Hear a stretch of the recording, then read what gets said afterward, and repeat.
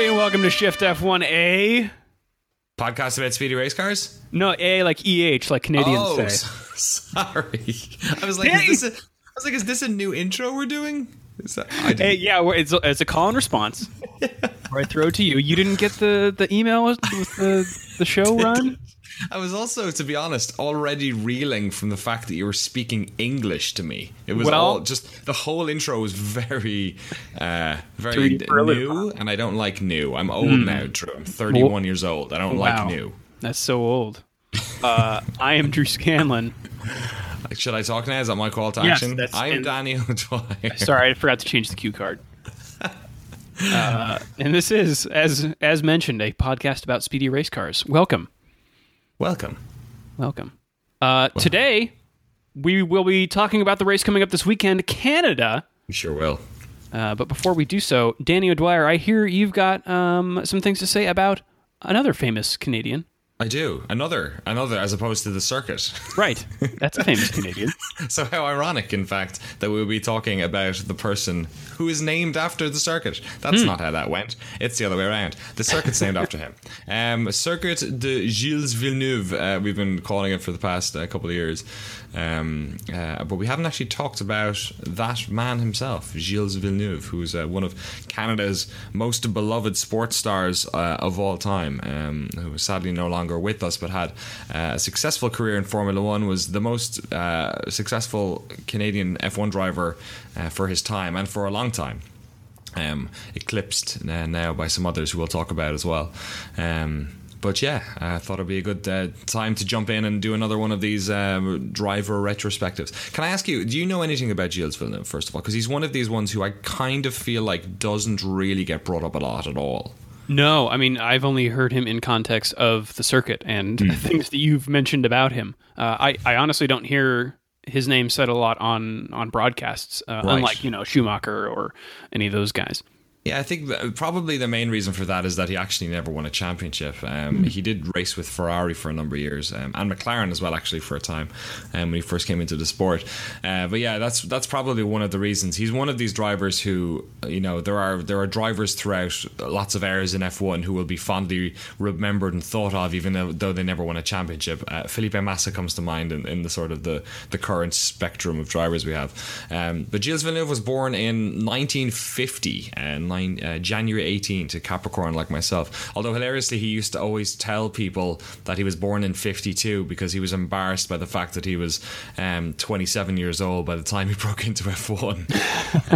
Kind of thought that maybe people would think he was too old to drive, so he pawned himself off as a 25-year-old. He was born just outside of Montreal in a town called, I believe it's Richelieu. He used to enter local drag races in his Mustang and win them pretty handily. But he got bored of that pretty quickly and then ended up driving in other racing disciplines like Formula Ford. Had a pretty successful Formula Atlantic career. He won the Canadian and US championships in 1976. But there wasn't really all that much money in that stuff. Apparently the thing, though, that brought in the bucks for him was he was amazing at snowmobile racing. Really? You know what? I can see that bringing in the bucks in Canada. Right. Apparently to the point where he was saying he's a world champion snow machine racer. I mean, yeah, a world champion in the same way that, if you win the World Series, you're like the world champion in baseball. Oh, I see. Yeah, I mean, he used to race in his native province of Quebec, but apparently it wasn't just winning fees. He'd actually demand upfront money for appearing at these events. That's how good he was. Wow. So he raced in that, but obviously single-seater stuff was the most important thing to getting him in F1, and in fact it was the Formula Atlantic stuff. His brother, actually, Jacques Villeneuve, raced in Formula Atlantic, Can-Am, and in kart as well.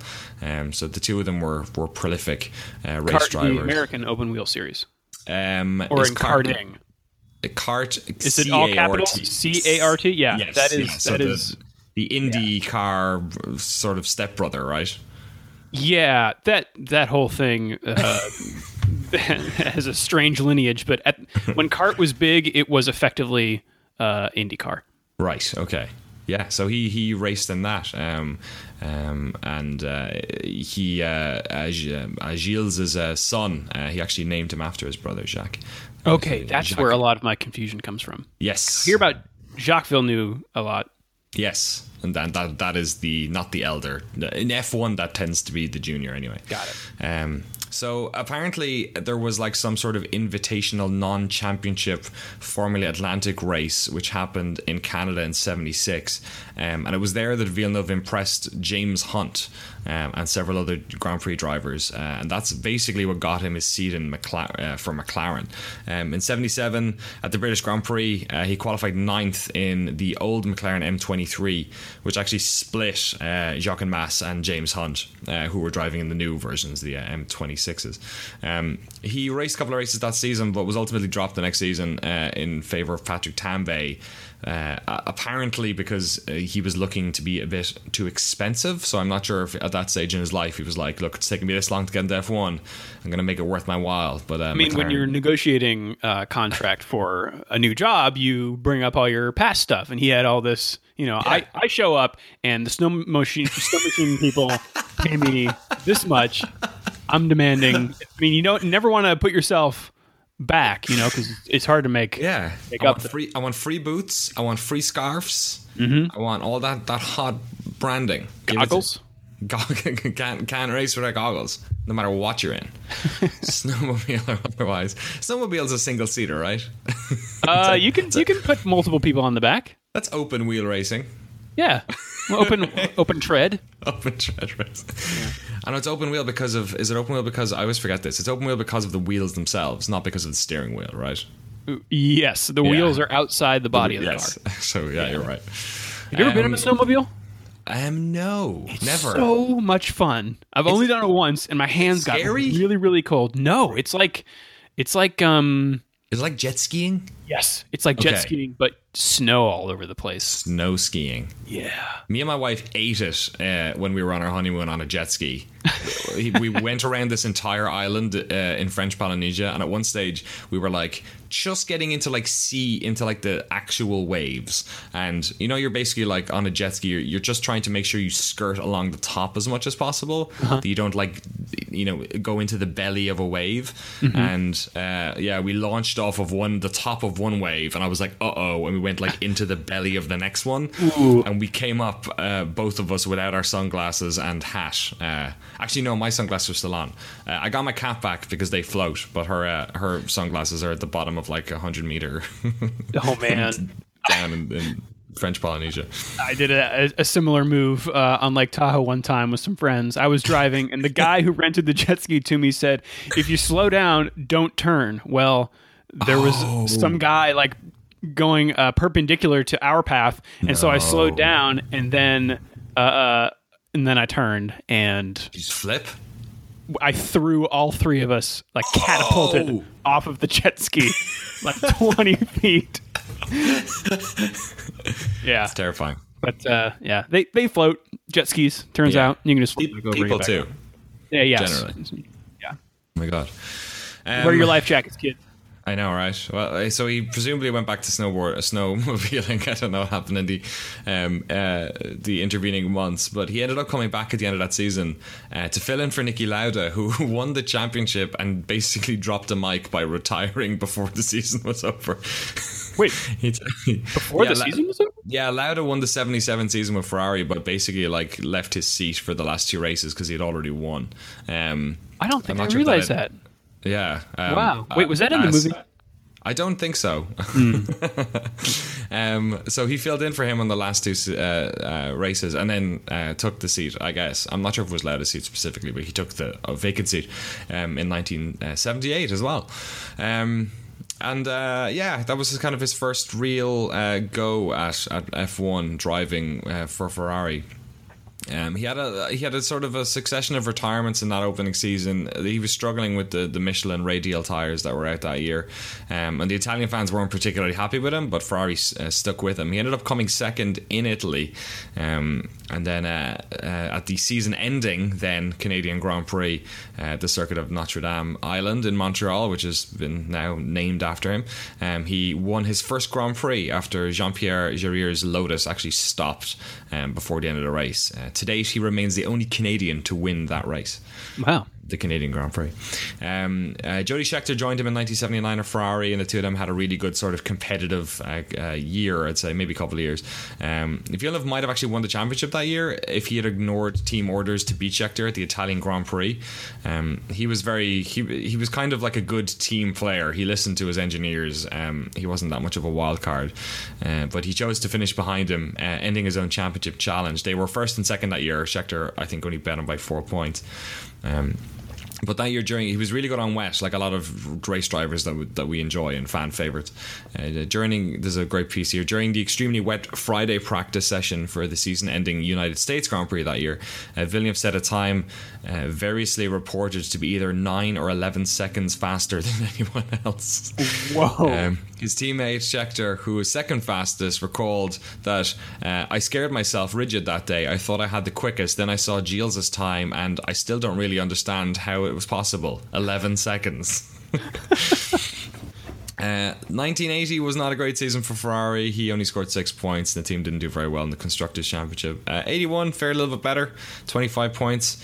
And then 82 was his final season. Him and Peroni had a sort of a difficult time at I believe, was it the San Marino or was it Zolder? I forget. Actually, let me make sure I've got this in the right order. Oh yeah, that's what it was. The San Marino Grand Prix, him and Peroni had this sort of who was his teammate. I think they were low on gas or something, and basically the pit wall told them both to slow down. Villeneuve interpreted that as slow down and keep position. Peroni interpreted that as just slow down, so he actually overtook his teammate. Obviously not as good of listening to the engineers as Gilles is.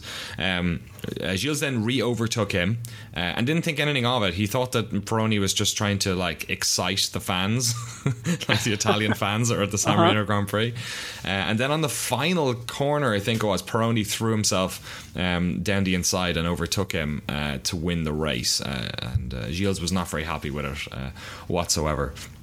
Then in the next race, on May 8th, 1982, which was the day he died, sadly, they were racing at the then Belgian Grand Prix at Zolder. Of course not, Spa-Francorchamps. During qualification, with 8 minutes left on the session, Villeneuve came over a rise after the first chicane and caught Jochen Mass travelling pretty slowly. Mass saw him coming and was basically trying to move out of the way, but they both went to the right on the racing line, and they were off the racing line, and Villeneuve crashed into the back of him, was launched into the air at somewhere between 120 and 140 miles an hour. It's about 200 kilometers an hour. Was airborne for 100 meters before he nosedived into the ground. Sadly though, he was actually ejected from the car without his helmet, and thrown about 50 meters into a catch fence. Jeez. Several drivers stopped at the scene when it happened. Dr. Watson, John Watson, of course we know, and Derek Wallach pulled up, took him off the catch fence. Apparently he wasn't breathing, but he'd still had a pulse. He was intubated, brought to the hospital. He was kept on life support, but they figured out he had a fractured neck, and he died that night at 9 o'clock. With 6 wins for Ferrari on May 8th, 1982. At the funeral in Berthelsville, his former teammate Jody Scheckter, who saw him beat him by 11 seconds in the rain, said, "I will miss Gilles for 2 reasons. First, he was the most genuine man I have ever known. Second, he was the fastest driver in the history of motor racing. But now he's gone. The memory of what he has done, though, what he achieved, will always be there." There's actually a bunch of different sort of memorials, I guess, or in remembrances for Villeneuve, especially in Italy. At the Autodromo Lorenzo Ferrari, the venue of the San Marino Grand Prix, a corner was named after him, and a Canadian flag is painted on the third slot of the racing grid from where he started his final race. Oh, wow. There's also a bronze bust of him at the entrance to the Ferrari test track in Fiorano. At Zolder, where the corner where he lost his life has been turned into a chicane now and named after him. He never won a championship, but he did give birth to the first ever Canadian. He didn't actually give birth to the first ever Canadian. He helped in the birth of the first ever Canadian champion. Jacques Villeneuve, his son, became Formula 1 champion in 1997, and to date the only Canadian to win an F1 World Championship. Wow. Yeah, so Gilles' legacy lives on, and yeah, his brother Jacques is still alive as well to this day. Excellent. Well, great. I mean, yeah, after hearing all that, it totally makes sense to name an entire circuit after him. Totally. It's like, especially, you know what it's like when a country has like a champion. Yes. You know, it's like that happens to a lot of countries. That's a very familiar thing with Ireland. You know, every once in a while you have one good, you know, swimmer or boxer in 30 years, and they sort of define that sport. And Gilles Villeneuve, and certainly his family, you know, is the definition of Canadian F1 racing, definitely. Well, let's talk about the circuit, Danny. Sure, Circuit de Gilles Villeneuve. I've always wanted to go to this one. This is the one that I feel like if I could game it, it's just the problem is that it's always on during E3. Yeah, It's the worst possible timing. It's I mean, we've talked about it 1,000 times, so it's difficult to sort of come up with anything new about it. Sure. But it's probably my favorite track, maybe. Really? Okay. I really like it a lot. I love watching it. It's often a very exciting race. Of course, we had that hilarious 2011 race with Jenson Button and Sebastian Vettel, and we'll say nothing else about that. If you haven't watched it yet, go and watch it.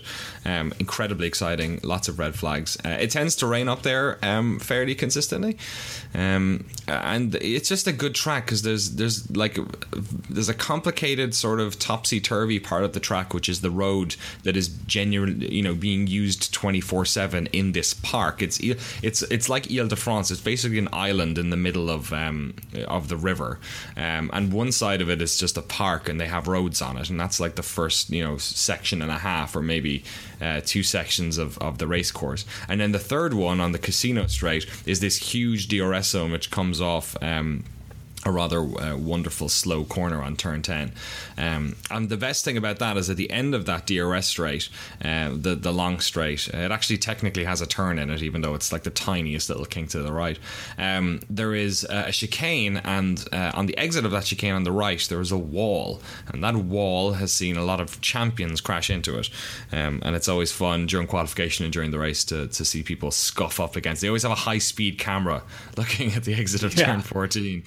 It was originally named Wall of Champions because it was Schumacher, Hill and Jacques Villeneuve all hit it in one race. So they were all champions. But since then, a bunch more people have. Nico Rosberg, Juan Pablo Montoya, Jenson Button, of course, Sebastian Vettel as well. In fact, like, and I kind of look at this track and remember crashes everywhere. There was that ridiculous one, Alonso beaching himself on 4. There was that really bad one with Massa where he almost collected Vettel on the first turn. Do you remember that, where he clipped somebody going over the start finish line, and Vettel like didn't turn to his left and let him fly past before taking the turn. There was Webber and I think Vettel had it coming together on the rather peculiar pit lane exit here, which actually jumps the first turn, kind of like Abu Dhabi a bit. Actually, Abu Dhabi skips the first 2 turns, I think, at Virage Senna. Robert and I guess Kubica had a bad one. What'd you say? Robert Kubica had a bad one in 2000. Oh, you're right. I forgot Kubica's crash coming down into the. What would you call that? It's not a chicane. What do you call that? What do you call a little hairpin? Hairpin. Sorry, the hairpin at turn 10. Yeah, you come out of the section before that relatively fast. And he really clipped that. That'd be a great place to watch it, actually, right there. Yeah, that hairpin. Turn. Totally. Get some overtakes. It reminds me of Monza a little bit, those early parts, because it's in a little forest kind of, or like maybe the first section of Melbourne where you've got trees overhead and it's quite shaded, and that's kind of what the first section is predominantly like, or the second part of the first section, the first part of the second.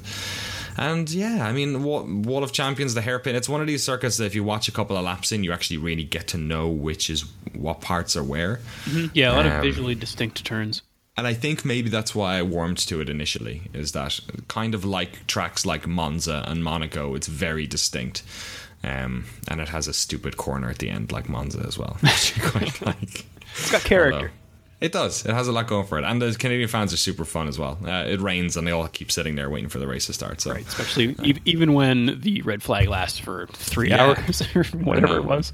It's an absolute delight. So yeah, it's a cool circuit. It's by virtue of it being kind of half a road course, you get the best of both worlds. You get like these really fast sweeping sections that you get to have become accustomed to with regular circuits, and then you get these really narrow, close, not a lot of runoff areas from street circuits. So it's this great blend. Yeah, it's super. It's been the racetrack, the predominant one for Canada since '78. Okay. So it's by far the most popular one. And yeah, Hamilton, pretty good. Got pole position and podium last year. Nico Rosberg holds the fastest lap on here, 1:15.599, which I suspect we will see broken. It's a 70-lap course, and Ferrari hold the most wins with McLaren at 13 apiece. It'll be interesting to see if they can get that up to 14 this year. Schumi actually has the most wins here with 7, and most of those, I'm guessing, was in a Ferrari. Awesome. Yeah, the official F1 Twitter account tweeted a collection or a history basically of Lewis Hamilton's performance there, and it basically goes let me see if I can find it here. It basically alternates between him winning, here we go, 2007, and then trophy emoji, 2008 retired, 2010 trophy emoji, 2011 retired, 2012 trophy emoji, 2013 I think that's a third place emoji, 2014 retired, 2015 trophy, 2016 trophy. So he's all or nothing on Canada. Oh my god, that's so good. All or nothing. Yeah. Speaking of rain, Danny, let's talk about the forecast. Yeah, how are we looking? Shall we? Qualifying looks to be in the low 60s or high teens if you're Celsius. Thank you. With a light wind and 50% humidity. Okay. On race day, however, it will be slightly warmer with stronger winds at 10 miles an hour or 16 kilometers per hour and a 35% chance of rain. That's good. That's okay. That's 35% chance of fun. Yeah, exactly. Tires, just like Monaco, the favorite tire for Canada appears to be the Ultra Soft. The other options are Super Soft and Soft. So yeah, everyone is choosing to take between 7 and 9 sets of Ultra Soft for their total of 13 sets, so a vast majority. The exception is McLaren, where both drivers have opted to take 10 sets of Ultra Soft. Jeez. Most drivers are taking 1 or 2 sets of the softs, Verline being the only exception with 3. That's 3 different. That's right. Jesus, Pascal.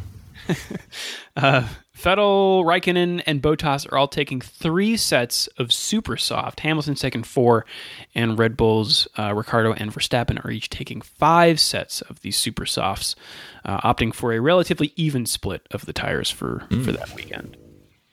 Let's take it to news. What do you say? I'd love to hear some news. Sick of this talking about a bunch of old drivers and race courses. What's new? This is the hottest news. news. Something fresh. Well, speaking of Canada, Honda's Celine engine... Dion. Yes. New racer for Honda. What? Did you know she got her start in Eurovision? I did know that. Yes. Despite being Canadian. I think she was there. Swiss citizenship or something. Oh, was it that? She was a tax haven? She was a tax haven singer? Right. Yeah, exactly. This from Racer.com. The original plan was for Honda to update its power unit in Montreal with the circuit Gilles Villeneuve, a very power-sensitive track. As we mentioned, there's a lot of straights and stuff. So a updated power unit would be quite beneficial to Honda. Or just one that doesn't break down. Yeah, how about that? Doesn't have to be faster. They actually say the manufacturer has been hit by a number of reliability issues so far this season, as well as a lack of performance. And head of project Yusuke Hasegawa admits a new engine will only be taken if it provides a big enough step forward. So he says, quote, "It is not sure. Until Thursday before Canada, I can't decide. Already we have had some performance factors, but if it's very small, it's not worth changing the engine for the next one. We will introduce it as soon as we are ready. If we have to give up on Canada, then we will introduce it in Baku. And if not then we go to Austria or Silverstone. Baku. Interestingly, Zach Brown, in an interview with Reuters, says, Honda's working very hard, but they seem a bit lost. He is, by the way, the executive director at McLaren. It's a nice way of putting it. Yeah. He goes on to say, we are entering that window now of which way do you go when you come to a fork in the road? The fork away from Honda. Yes. Because this year didn't work either. Like, this was supposed to be the last chance. Yeah. He says a year in Formula One is an eternity. 3 years is a decade, which I don't know if the math works out there, Zach. But I know what you're saying. Yeah. And you just can't go on forever. Honda spokespeople were not immediately available for comment. This is like a public celebrity divorce. It really is. Yeah, I mean, he even mentioned apparently Red Bull and 2009 champions Braun GP as examples of customer teams who won the titles. Quote, do I think you can win with a customer engine? I think you can. Honda contribute more than $100 million a year to McLaren's budget, according to informed sources, and some have questioned whether the team can afford to lose such sums in the event that they split ties with Honda. But Brown said the reality was that McLaren had lost some big long-term sponsors and significant prize money in the last 3 years. Quote, when you actually look at the impact of the loss of Formula One payments and the loss of sponsorship, it starts to diminish the commercial benefits of what Honda brings to the table. And when you start to net it out, it doesn't have quite the commercial benefit it might appear from the outside. Plus, like, upwards trajectory is so important in, like, sport and business. Yeah. But, like, even if they're breaking even, it's still better for them to be, you know, not in that situation, but actually looking like they're exciting. Like, that's what, you know, brings in new sponsors and gets people caring about the team again.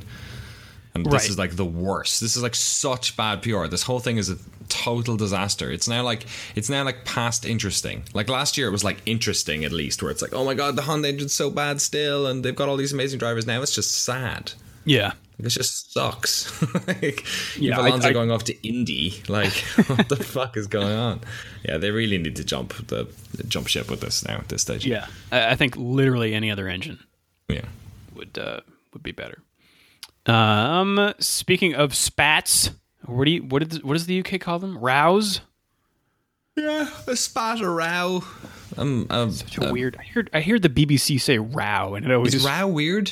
Row's weird. You don't know what row is? First of all, I know it. Well, I've inferred from context, but no one says row in America. You had a row. Yeah, I had a row. It's spelled like row, so it's confusing. Yeah, but you probably stick a U in there probably. Row. Row, yeah. Yes, speaking of rows, Hamilton said some disparaging things about IndyCar, and I generally think...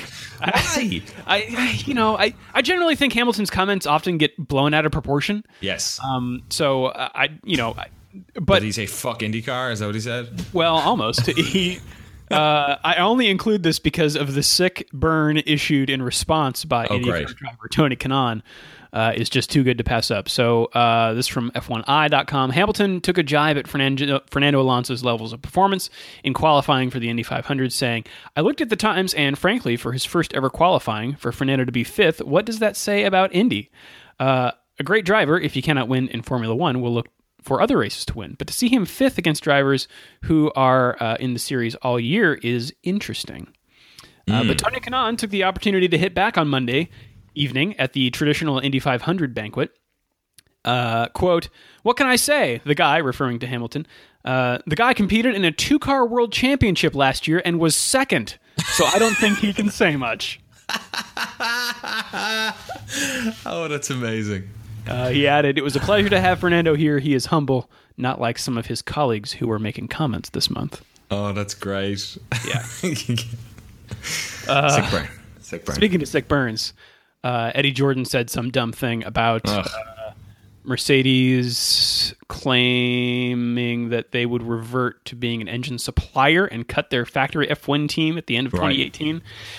Jordan's quote, this from F1 Fanatic, reported in Auto Bild Motorsport, following the Monaco Grand Prix, prompted a firm denial from the team's executive director, Toto Wolff. quote, Monaco is a place where people like to party, and it seems like somebody did a bit too much of that. The reports are completely baseless and reflect nothing more than the mischievous speculation of one individual. He is mischievous. He is mischievous, I would say that. If there was ever an Irish person that was probably most like a leprechaun, I would say it's Eddie Jordan. He is mischievous and kind of full of shit, and I wouldn't let my kids alone with him. You can see him like drumming his fingers together. Yeah. Very easily. Yeah, plotting. Wearing a different shirt underneath the rainbow every day. It's very, his pot of gold is full of shirts. Golden loud shirts. Yeah. Speaking of Robert Kubica, earlier, as we did, you may know more about his history than I, but he was an F1 driver. Correct. And he was actually driving in the World Rally Championship for a while, where he injured his hand. Yes, he did. Very badly. He broke his wrist. Almost lost it, right? Yeah, almost lost his hand. But he's lost basically most movement in. I think it's his left hand, isn't it? I don't know.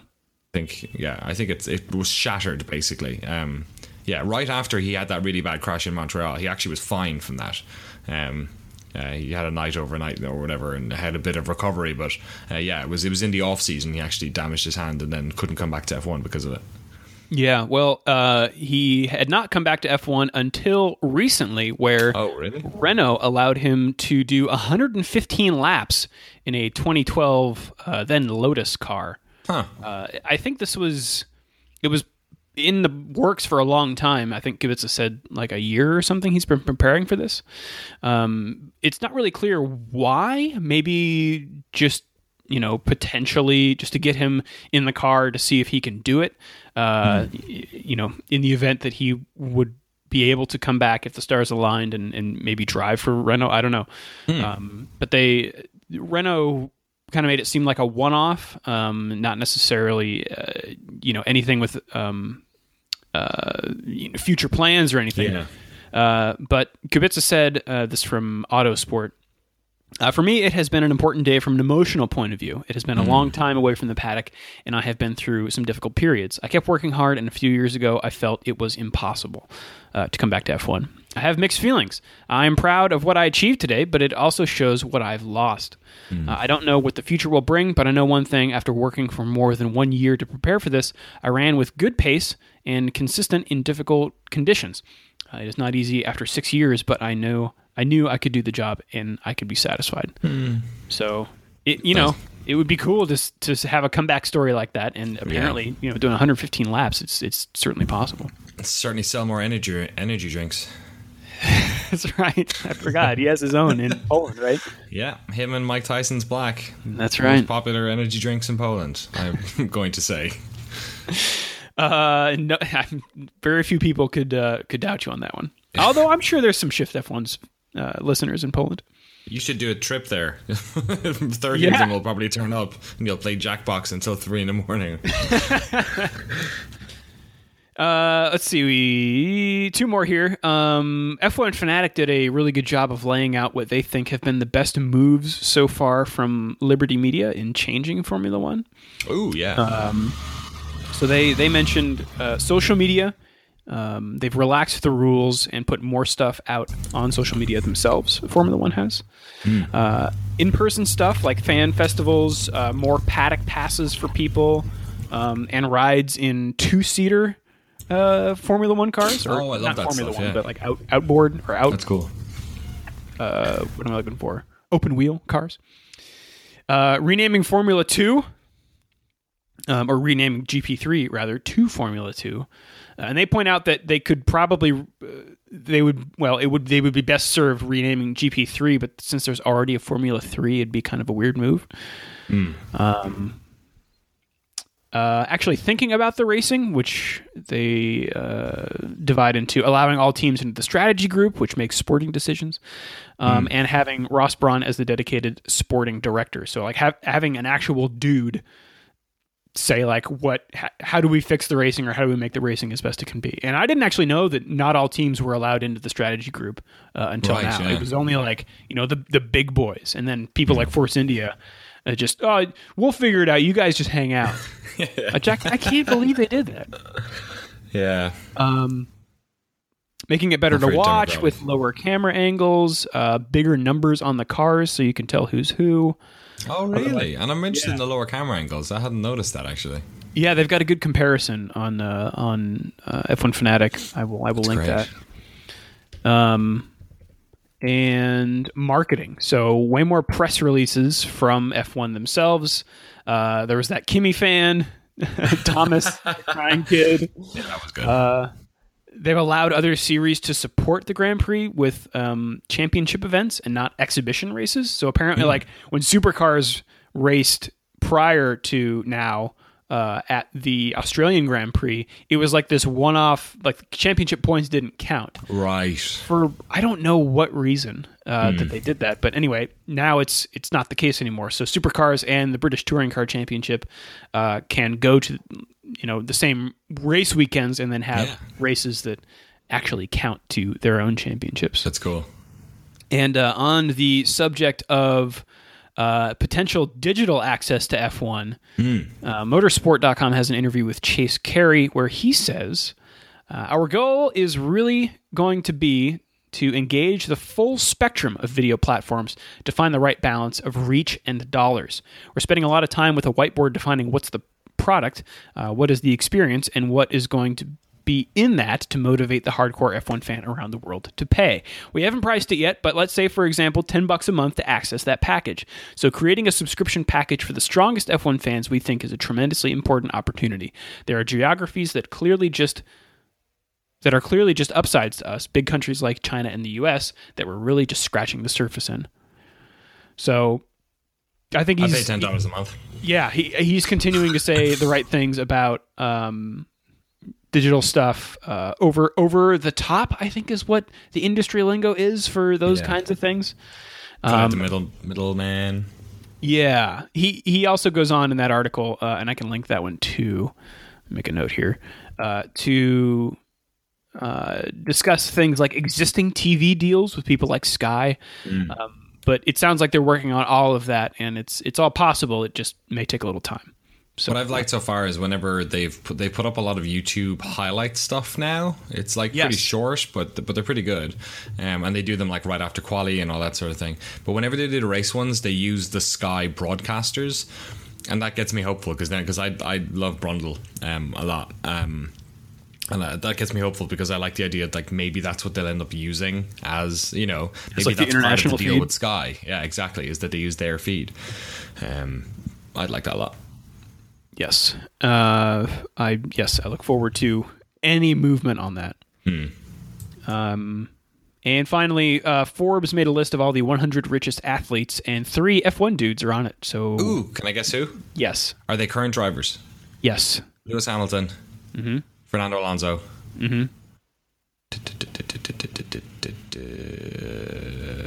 Current drivers? Yes. Raikkonen. No, Vettel. Vettel. Good call. Right. Lewis is making $46 million a year. Jeez. Vettel's making 35 or 38.5, and Fernando's making 36 million.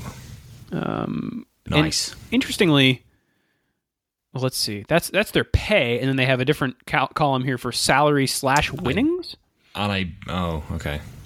Which I don't know the difference. Anyway, 38. Oh, maybe this is total. That's total. Okay. But they've broken out between salary and also endorsements. So Hamilton's making $8 million a year. Yeah. Hamilton's making $8 million a year in endorsements. Fernando's making $2 million a year in endorsements, and Vettel's only making $500,000 in endorsements. Which yeah, he just does like shake weight. Oh my god, I would love to see a shake weight commercial. And Mentos. That's all he does. The Fresh Maker. Two NASCAR dudes are also on the list. Jimmy Johnson and Junior making 21.8 and 21.4 respectively. Nice. And I believe the overall is Cristiano Ronaldo. Oh yeah, the soccerman. Portugal's own $3 million. Yeah. Well, he's got like a really stupid bust now in the airport that was named after him that looks nothing like him. So There's always that. A bust. I thought you meant a bus. But yeah, he's got a bus. Just drives around. It looks nothing like him. Yeah. Yeah, a lot of soccer, a lot of basketball, actually. Yeah. The second most popular sport in the world. Apparently, judging by this. Me and my friend actually did like a breakdown of what we found, like a thing that pooled together a lot of different data to make like these are the top 50 sports in the world. F1 was actually fairly high. It was in like the top 15 or something. It was ahead of golf. Which we couldn't believe. But yeah, soccer number 1, and then basketball is number 2. It's so big in parts of Europe and Asia. Wow. Yeah, a lot of basketball. Yeah, Lewis Hamilton's 10th on this list, by the way. Right. Just ahead of... Second is LeBron James. Federer or something, is it? LeBron James, all right. Then LeBron Messi James. at 3. Okay. Then Federer at 4. Kevin Durant, Nice. Andrew Luck, Rory McIlroy, Steph Curry, Wow. James Jeez. Harden, Lewis Hamilton. It's always weird when it's somebody from like your country. You're like Rory McIlroy. I could have gone to a school with a Rory McIlroy. He's from the north, yeah. Oh, really? I thought he was American. Huh, Nah, okay. super Northern Irish. Hear him talk. All right. Well, that's news. That's a lot of money. Them's the news. Them's the news. Should we take it around the world, Danny? Let's do it. Let's have a race around the world. Trying not to make this microphone peak. I forgot to say thank you to your computer voice for filling in when I was away. No problem. What?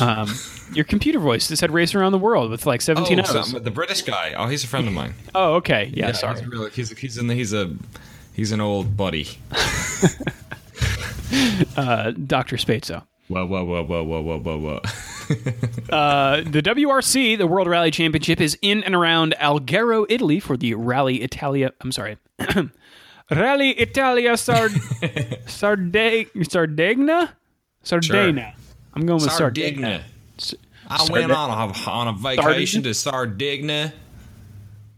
Formula E is in the streets of Berlin, Germany. Germany.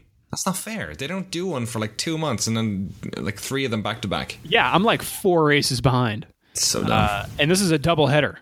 This is on the Saturday first of and 3 double headers. That's insane. Yeah. MotoGP is at the Circuit de Barcelona, Catalunya in Montmeló, Barcelona, Catalunya. Catalunya. For the Grand Premi Monster Energy de Catalunya. Always wanted to hear what monster is like in Spanish. The World Rally Cross Championship is at Lankebanen Circuit in Hell, Norway. Hell? Yes. I wouldn't have thought Hell was in Norway. It's pretty cold up there. Yeah. There you go. These are the jokes, fellas. I like how you said Rally Cross Chat. It's like Street Fighter Cross Tekken. Yes, Rally Cross F1. Yeah. You can throw a quarter circle with I don't know. Imagine point-to-point races in rally courses with F1 cars. That'd be so tragic. I mean, that's kind of no grip. That's kind of what hill climb reminds me of. Right, yeah. Yeah, you look at those things and they're just beasts. That's my favorite thing to do in like project cars. Is to like push like F1 cars onto. I mean, they limited it a little bit, but I just love like putting like the go-karts on an F1 track, so it takes forever to get around, or putting an F1 cars on like the like California Route 1 thing. Yeah. You're just like slowing down for these hill climbs all the time. It's great. I think Red Bull's got your back because they did like those F1 car on a snowy peak or whatever. Oh yeah. That was cool. Those guys are running out of ideas. Okay, so yes, World Rally Cross Championship is in Hell, Norway for the Team Verksted World Rally Cross of Norway. British Touring Car Championship is at Croft Circuit. Croft. Near Dalton-on-Tees. It's in Laura's back garden. Practically the most British town I've ever heard of. Dalton-on-Tees. Downton-on-Tees. Downton Abbey is? I don't know. Maybe. It's in North Yorkshire, England, United Kingdom. Ermagerd, North Yorkshire. IndyCar is at the Texas Motor Speedway in Fort Worth, Texas for the Rain Guard Water Sealers 600. There you go. The NHRA is at the Old Bridge Township Raceway Park in Englishtown, New Jersey for the Summer Nationals. We found an old bridge. We're going to race across it. Camping World Truck is at the Texas Motor Speedway in Fort Worth, Texas. Also, it's all happening in Fort Worth. For the WinStarOnlineGaming.com 400. Ooh, Counter-Strike skins. What? No, definitely not. Okay. And Danny. Yes, Drew. A NASCAR. Where are we He's going? back. Fort Worth, Texas. Nope. This one was a fake. Oh, no. I led you into a false sense of security with my... it's in Canada, isn't it? Nope. It's in Pocono. Okay. Which is just fun to say. As is the Tricky Triangle. Oh, my God. The other name for the Pocono Raceway. But it's in Long Pond, Pennsylvania. Oh, my God. For, guess what? The Pocono 400. Pocono. Mm-hmm. Pocono's wonderful. I've been there. It's a weird... What, the place and the name? Both. The both? What's in Pocono? There's a lake. Where you can Is it Lake Pocono? Yeah. Yes. My friend Ethan's going to be so mad at me for not knowing this. Formula One. Pocono sounds like a knockoff Pokemon, I was going to say. Wow. Fighting words. Yeah. Formula One, Danny, starts Friday, June 9th at 7 a.m. That's free practice one. Yep. And 11 a.m. These are Pacific times, by the way. 11 a.m. on Friday is free practice 2. That will be on NBC Sports Network. Free practice 3 will be Saturday, June 10th at 7 a.m. on the NBC Sports Network app. And qualifying same day at 10 a.m. on CNBC. Wow. And finally, the race, Sunday, June 11th at 11 a.m. Pacific time on NBC. So we have run the full gamut of NBC properties, the app, NBC Sports Network, CNBC, and NBC Regular. So if you're one of those people that has never actually seen a race and just listens to the podcast because you don't have a super special cable package or whatever, this race is on NBC, which you can get OTA. Over the air? The air. Yep. Get your rabbit ears out. Let's just run down the driver standings for a second here. Sebastian Vettel on top with 129. Lewis Hamilton in second with 104. Bottas has 75. Raikkonen with 67. Ricciardo with 52. Verstappen with 45. Sergio Perez, 34. Sainz, 25. Massa, 20. Ocon, 19 in 10th place. Hulkenberg with 14th, or 14 points. Grosjean with 9. Magnussen with 5. Verline and Kvyat have 4. Palmer, Ericsson, Stroll, Alonso, Van Dorn, and Antonio Giovinazzi have 0. Esteban Ocon has 19 points. Isn't that amazing? Wow. Yeah. If there's an open seat in a team next year, he's having such a good year.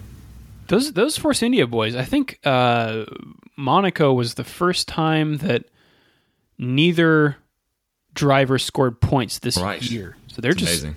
Well, they're actually here. Let me do the teams. Ferrari's got 196.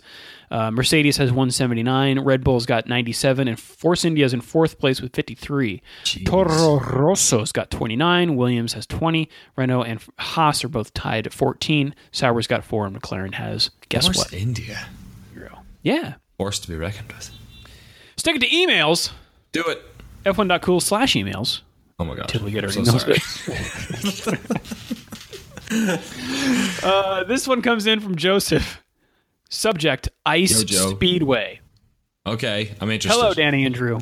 Hello, Joseph. Yo, Joe. I know you are just inundated with motorsports, but here's the new one I came across today. Ice Speedway, which involves motorcycles with spiked tires and no brakes, racing on icy tracks, probably converted ice rinks or some such. The premise is quite wild, and the sport is quite Slavic. Lots of videos on YouTube, such as this one, which I will link. It's crazy. Oh my God, I'm watching it. Yeah. I'm watching a montage of crashes. What? Don't do that. That's what came up first. Well. Oh my God, are they going in circles? Yes. Okay. It looks like sport track speed skating sized rinks. Yeah, it but does. they're riding gigantic. They look like they're modified somehow, and I guess they wouldn't have to be, have wheels with spikes on them. This is a silly sport, and I love it. Oh yeah, I will put a link that he sent in the show notes. It looks like they're constantly losing grip. They're in a constant state of not grip. It's like dirt track, like they're skidding the whole time. Right. It's like, did you ever modify Grand Theft Auto 4 so it gets rid of traction? No. Yeah, it's amazing. That sounds fun. Everything just slipping around is amazing. Oh wow, look at that. Yeah, that's impressive. This next one comes in from Megan, and she requests that I read the subject like this: Red Bull camper racing.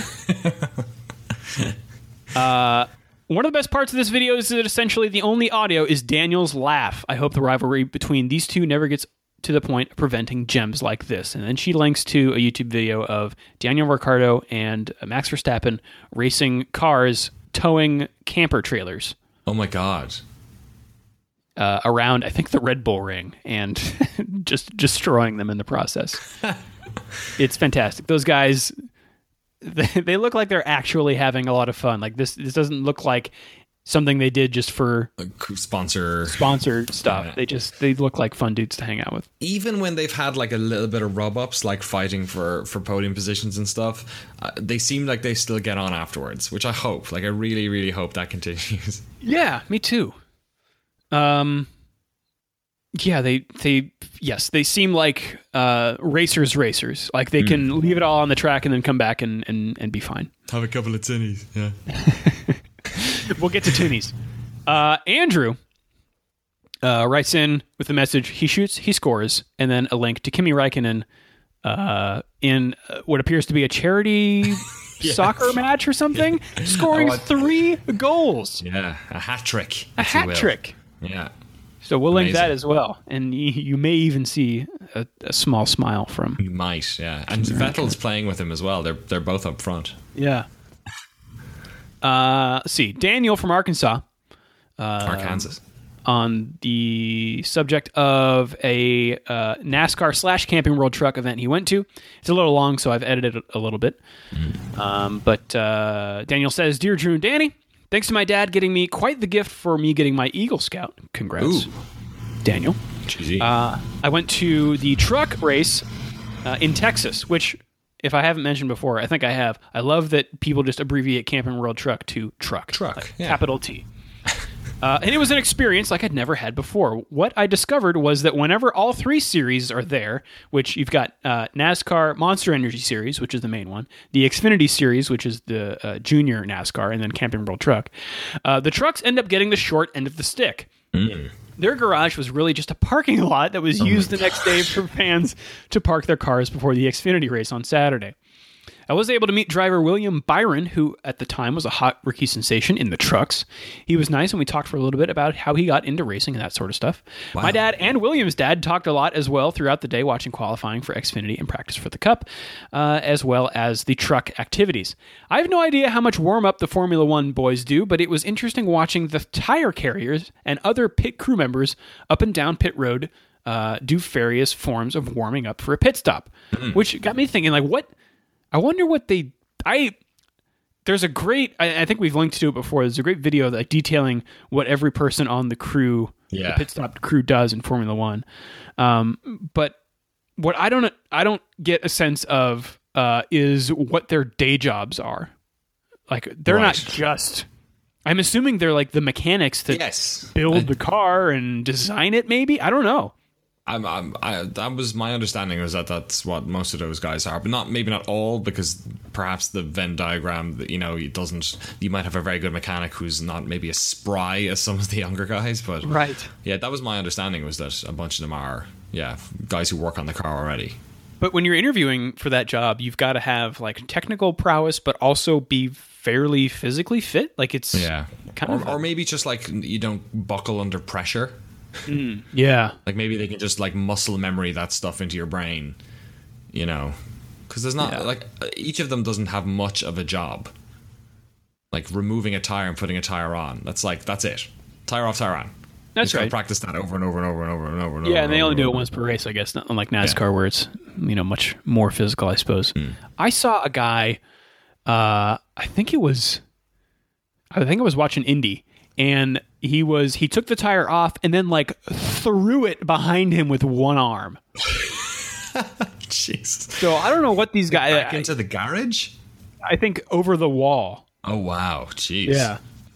So I would love to know what Formula One pit crew warm ups are like. Like, do the tire guys only do back squats? Is that? Do they only need to work out the muscles they're using? Yeah, I'd love to know that. While William didn't get the win, it was still a very nice experience, and I got to fulfill a dream of getting onto pit road and watching the race from the infield, which is ironically louder than the grandstands. That's cool. I wonder if it's louder because it like all the sound is being reflected back at you. Yeah, or you can hear all of it because you're like equally close to everything. Good call. Keep up the work. Love the podcast, Daniel. Thanks, Daniel. Thanks, Daniel. Great name. This email comes in from, I don't usually say last names, but he signed using his last name, and it's so great. Eric Van Klinken. Oh, that's great. Van Klinken.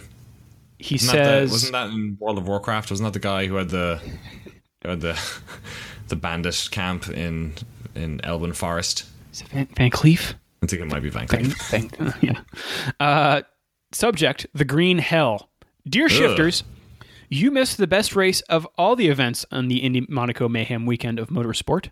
24 hours of the Nürburgring. The Nürburgring. The final 1 hour and 40 minutes is well worth watching, showing the business end of a day-to-night-to-day test of endurance that eventually came down to 2 Audis from different teams and a BMW. Last year's edition had a pass for the lead on the final lap, and in 2017, rain was forecast in the late afternoon, setting the stage for another close finish. Would it rain? Would the cars hold out? Emotions ran high, cars were battered and bruised, and, spoiler alert, someone eventually won. I did watch a bit of it, actually, because it was streaming on YouTube, yeah. They just had it on YouTube. Yeah, he links to the YouTube thing Archive here. The archive, yeah. He says, the circuit layout is my personal favorite iteration of the Nürburgring, featuring a slightly faster version of the Grand Prix circuit and the terrifying 12 miles of the Nordschleife. It is too tough for modern F1 cars, featuring jaw-dropping turns, dramatic descents, stupidly long straights, and hordes of middle-aged, half-naked Germans. In short, it's unlike anything else on the planet. It's such a ridiculous configuration. They have that the like super long straight that like if an F1 car lost it there would like good night Irene, and it has like so many of those banked turns that you just like no F1 car would be able to take any, they'd need so much speed to stick to the bank, but they can't get any speed because it's all just bank turns. I was watching a bunch, weirdly enough, it might have been off of that, I forget, but about a week ago I was watching a bunch of, there's this guy who like works on, he's like a marshal for Nürburgring, like either races or like packed open days, so he's just a flag waver basically, but he sets up a camera. And so you get to watch a bunch of people who are like, some are like amateur drivers and some of them are just like actual people just off the street, like losing control and trying to get it back on. And it really like epitomizes or like shows you how difficult it is to race on racetracks. That like you kind of forget because we watch like professionals all the time doing this. But he's got like so many videos, like basically just like a camera locked off on these things, and then he moves it when something happens. It's pretty cool. I would love to get into the World Endurance Championship, but to get into it, to race in it. No. I mean, as a spectator, it seems like the series that puts hair on your chest. Right. Like if you like the WEC, you are a race, capital R, race fan. But it's just so much. Yeah. And if I recall, the app that you use to watch it is leaves things to be desired. Right. It is not as near as slick as like something like MotoGP's, and I don't think it even remembered my position last time I tried it. All right. Which like you watch it for 2 hours and then come back and you have to remember where you were. Yeah. Anyway, I don't know. Maybe a few years down the line when I've learned a lot more. And finally, we got some emails helping you out, Danny. On the subject of tinnies. Oh yes, please. Liam got my tinnies. Liam from Western Australia says, Not so much a correction, but an affirmation. Danny's use of the term tinny was correct. It refers to a can of beer. Hooray! And Will writes in, just want to let you know Danny wasn't going crazy or making things up. A tinny is a real thing here in Australia. The term can be used to refer to a can of beer or, more confusingly, a small aluminum boat with an outboard motor. That's what I've been talking about this whole time. This also means... I didn't want to say it, but I'm actually talking about boats. This also means you can use the phrase, sink some tinnies in the sinking tinny, and have it make perfect sense. Oh, I love sinking some tinnies while I'm sinking in the tinny. And if finally... there's any other Australian words I should know, please send them in. Obscure ones that are accurate, please, only. Carl from Christchurch writes in finally. Ooh, New Zealand. Christchurch, New Zealand. Says, hey guys, hearing Danny talk about a tinny, I thought I should fill him in on what a tinny is in New Zealand. A tinny is an ounce of marijuana wrapped in tin foil. That's what I was really talking about. This is usually sold for $20. Smoking a tinny while having some tinnies on my sinking tinny. You can buy this at a tinny house. Wow. Thanks, Carl. It's just the many ways that Australia, and the many subtle ways that Australia and New Zealand are different. Yes. It's a different night out on the tinnies. That is it for emails. Again, you can hit us up at f1.cool/emails. We are also on Twitter. Follow at ShiftF1 Podcast for show updates and any fun F1 stuff we run across. I am at Drew Scanlon. I'm at Danny O'Dwyer. Shouts out this week to Sean Puncombe on Twitter, who sent us a supercut of McLaren Honda's mechanical failures, saying, this video sure is something. And you're right. It's like, how long is it? It's, let's see. Yes, it is over 9 minutes long, and it's just McLaren Honda engines conking out. Oh my so God. Thank you, Sean. Thank you, Sean. And also shout out to Mike Gildia, aka Decoder Otter, for sending along this real pretty shot of Nico Hülkenberg in his Renault that a photographer tweeted. Ooh. And it's a top-down shot of his car. I'll link this as well. And it's got that, great yellow banding on the Renault. Yes. And the rest of it is black. And he's racing along a yellow line that's going right underneath his car. So good. Yeah. Oh, it's amazing. It's super great. So I'll link that too. As always, you can find our show notes on f1.cool, along with how to subscribe via RSS, iTunes, Google Play, and wherever podcasts are sold. Until next time, I am Drew Scanlon. I'm Danny O'Dwyer. If you'd like to support us, we are both on Patreon. I am at patreon.com/clothmap. I am at patreon.com/Danny O'Dwyer. You got anything else, Danny? No, I guess I'll see you at E3. We're going to record the next podcast in LA face to face. We couldn't get together in the Bay Area today, but right. We'll fly hundreds of miles to be together next week. Indeed we will. Have a good race weekend, everyone. We will see you all next week.